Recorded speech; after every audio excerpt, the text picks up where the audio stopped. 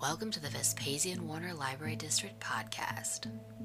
The railroad was by far the most popular and convenient means of transporting people and goods in the late 1800s and early 1900s. At a time when wagons and horseback were the common modes of transportation, traveling 35 miles per hour on a steam-driven train seemed a marvel. However, those trips weren't without their dangers. For example, in May of 1893, as engineer Al Robinson was pulling his train into Clinton, Illinois, he crashed into the tender of a switch engine driven by Frank Gallagher, which hadn't quite cleared the track. Robinson didn't see the danger in time to stop his engine, though Gallagher and his firemen were able to jump from theirs before the collision, which resulted in 2 engines, 3 men, and a couple of cars twisted out of shape, according to one newspaper report. Thankfully, Robinson, his baggage master, and express messenger survived the crash with non-life-threatening injuries, though every man was shaken up by the experience. Unfortunately, not all those involved in such railroad incidents would be so lucky. A Clinton engineer who stuck to his post lost his life in a collision at Guthrie, a small station near Gilman in McLean County, in January of 1892. Freight engineer William Argo was going to Gilman with a heavy train. His train only carried passengers between Clinton and Farmer City. After that, it was to deliver stock to Chicago for early market. The 29-year-old was a cautious engineer, but unfortunately, it would not be enough to save him that day. The heavy fog that day had greatly reduced visibility. Another way freight running 4 or 5 hours behind had stopped at Guthrie between 10 and 11 that evening to let off a passenger. The conductor had given the signal to pull out, but the engineer was oiling machinery and missed it. It sat on the main line as Argo's train approached. The fog obscured the lights of the stationary caboose, and, for unknown reasons, the other trainmen failed to flag Argo's train. Argo didn't see the other train until it was too late. He reversed the engine and was poised to jump with his fireman, J.W. Gallagher, when he turned back, perhaps to see if there was anything else that could be done to avoid tragedy. Gallagher jumped, landed in a snowdrift, and was unharmed. William Argo was on board when his train crashed into the caboose of the stationary train. All of the passengers on the caboose, save one, jumped for their lives just before impact and were spared. A woman by the name of Alice Smith from Missouri, who for reasons unknown remained on the caboose, was killed instantly. Suffering from cuts, a broken arm, and internal injuries, William Argo was placed on the Diamond Special, which was due back to Clinton at 2 a.m. At 1:30 a.m., somewhere between Bellflower and Farmer City, he succumbed to his injuries. A coroner's inquest ultimately concluded that heavy fog was to blame for the fatal accident.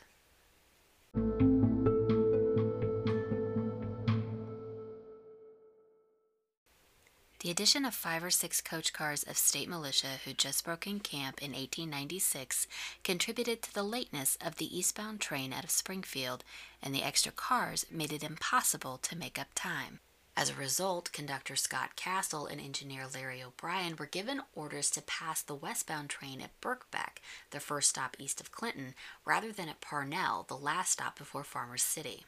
However, those orders were lost in the shuffle when engineer Walter Evans took over at Clinton. After a brief stop at Birkbeck, the train pulled out, unaware that the westbound train was leaving DeWitt at the same time. There was no station between Birkbeck and DeWitt. The 2 trains were on a collision course, and there was nothing anyone could do to stop it.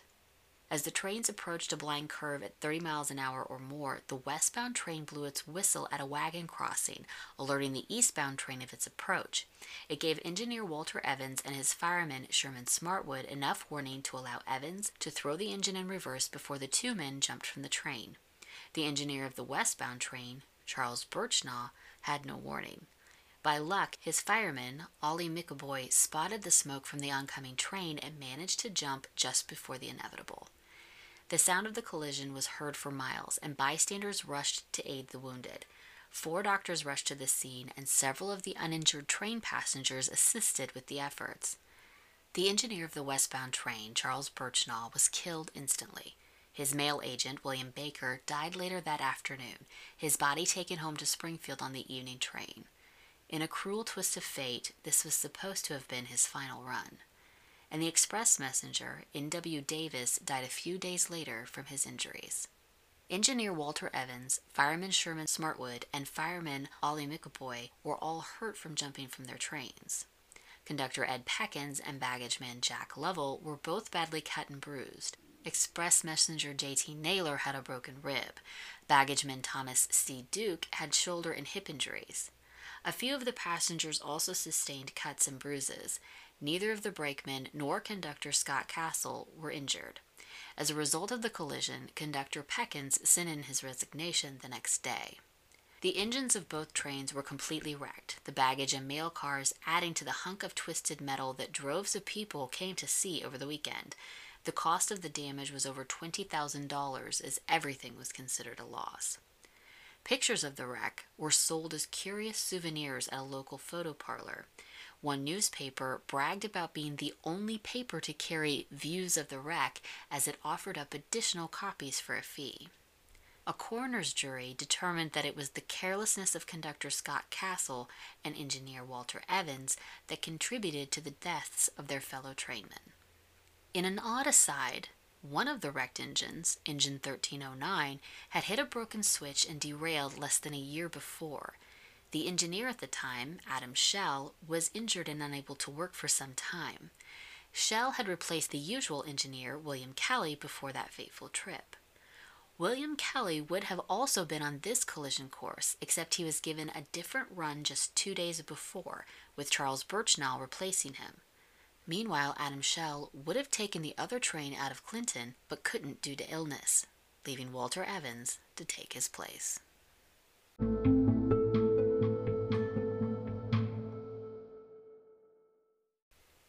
On a Tuesday evening in early October 1909, the State Fair Special was making its run east, taking fairgoers home. It stopped in Clinton at 9 p.m. before making its stops in Birkbeck, DeWitt, Fullerton, and Parnell. It was at Parnell that the conductor made a fateful decision. The State Fair Special was supposed to sidetrack at Parnell and wait for the regular westbound passenger train to pass. However, the conductor either misread his watch or his watch was wrong because he decided that they had time to get to Farmer City before the regular left. He was wrong. As the special left Parnell, the regular left from Farmer City. The lights from each oncoming train alerted the other, but there wasn't much that could be done. The engineers reversed the engines before leaping from their trains with their firemen. The two trains collided. 2 cars of the State Fair Special telescoped, killing one woman, 27-year-old Callie Watson. Given the damage to the cars, it was considered a wonder that she was the only fatality. Other injuries on the State Fair Special included cuts, bruises, broken legs, broken ribs, and ligament damage. Those on the regular fared a bit better, with mostly cuts and bruises, a broken arm, and a concussion. Both engineers who jumped broke their legs. The firemen were bruised, but otherwise okay. Farmers who'd heard the crash hurried to the scene, the uninjured passengers helping to extract the wounded from the mangled cars and give them aid. Locals rushed to the tracks with their automobiles in order to illuminate the rescue efforts with their headlamps. Doctors from Farmer City arrived, and even more medical help came in on a special train from Clinton, followed by a wrecker to clear out the tracks. A fire started 3 times in the wrecked cars, but was quickly extinguished each time by the passengers. Some of the injured were taken to the Illinois Central Depot in Farmer City, while the more serious cases were taken to the commercial hotel there. As with the 1896 collision, it was said that hundreds of people turned out that night and the next day to survey the wrecked trains, and marvel how more people didn't perish.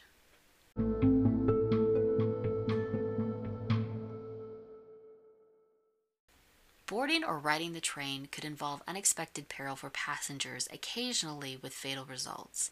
Yes, collisions could and did happen, but there were other individual dangers too. For example, one man found out the perils of boarding a moving train in December of 1890. 20-year-old Frank Martin arrived in Clinton from Minonk in November. His intention was to join his fiancée, a Miss Ramsey whom he'd grown up with, and her family, and hopefully get a job with the railroad, something his family was against. While the Ramseys were quite welcoming, the railroad wasn't, and Martin failed to secure a job. That December morning, Martin went to the depot to mail a letter. At the 10 o'clock hour, several passenger trains were connecting at the depot, as well as merchants waiting to retrieve merchandise from freight cars. The depot was hectic. For some reason, Frank Martin stepped on the front steps of the rear coach of the C&H train east that ran in from the west switches as it approached the platform, unaware that on the other side of the crossing a freight crew was attempting to couple a few cars and failed to attach the rear car. The momentum sent the coal car sailing down the track and into Frank Martin before he could step onto the coach car. He never saw it coming. He was carried into the depot where he died moments later, his back broken and the back of his skull crushed. His body was carried to his fiance's home before it was sent back to his family in Minonk on the 4 o'clock train. Almost 20 years later, the day before the State Fair special collision outside of Parnell, a young man made a fateful decision to ride a load of lumber on a freight train north from Decatur to Bloomington. C.M. Jenkins, a cigar maker, had met his companion, a man by the name of Pope, in Decatur. He told him that he was riding north to Bloomington to work in a cigar factory. Around 8 p.m., while the train was near Clinton, Jenkins' hat blew off. In what was most likely an instinctual decision, Jenkins attempted to grab it and fell off the back of the car, landing on the tracks between the two cars. He was bisected. As the man was not local, his nearest relatives had to be tracked down. His mother was identified from letters that Jenkins was carrying and located in Texas. However, her home was in Nebraska, and the month she was out of communication while traveling home resulted in her son temporarily being buried in Woodlawn Cemetery.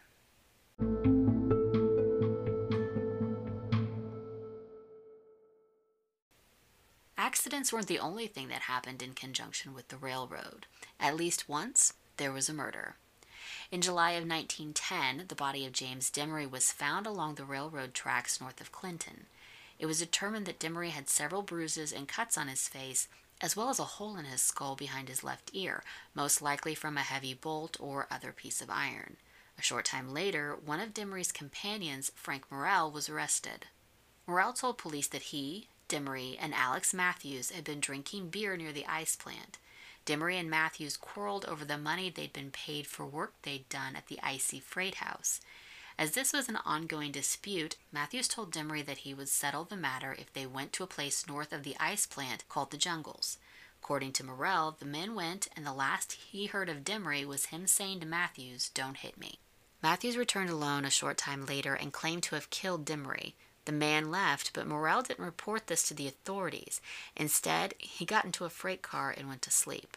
At the inquest, Morrell repeated his story. The night watch testified that he'd heard the two men, Demery and Matthews, arguing as they passed him about 9 o'clock, but saw nothing more of them. The inquest jury found that James Demery's death was likely caused by being struck by a blunt instrument by a party unknown. They also found that Frank Morrell should be held a few days for further investigation. The sheriff's investigation found that Alex Matthews had a history of being combative with people and had once threatened to slash someone with a knife, resulting in him spending a few days in jail. However, the man was never found. As for James Demery, his family was never located, and he was buried in Clinton.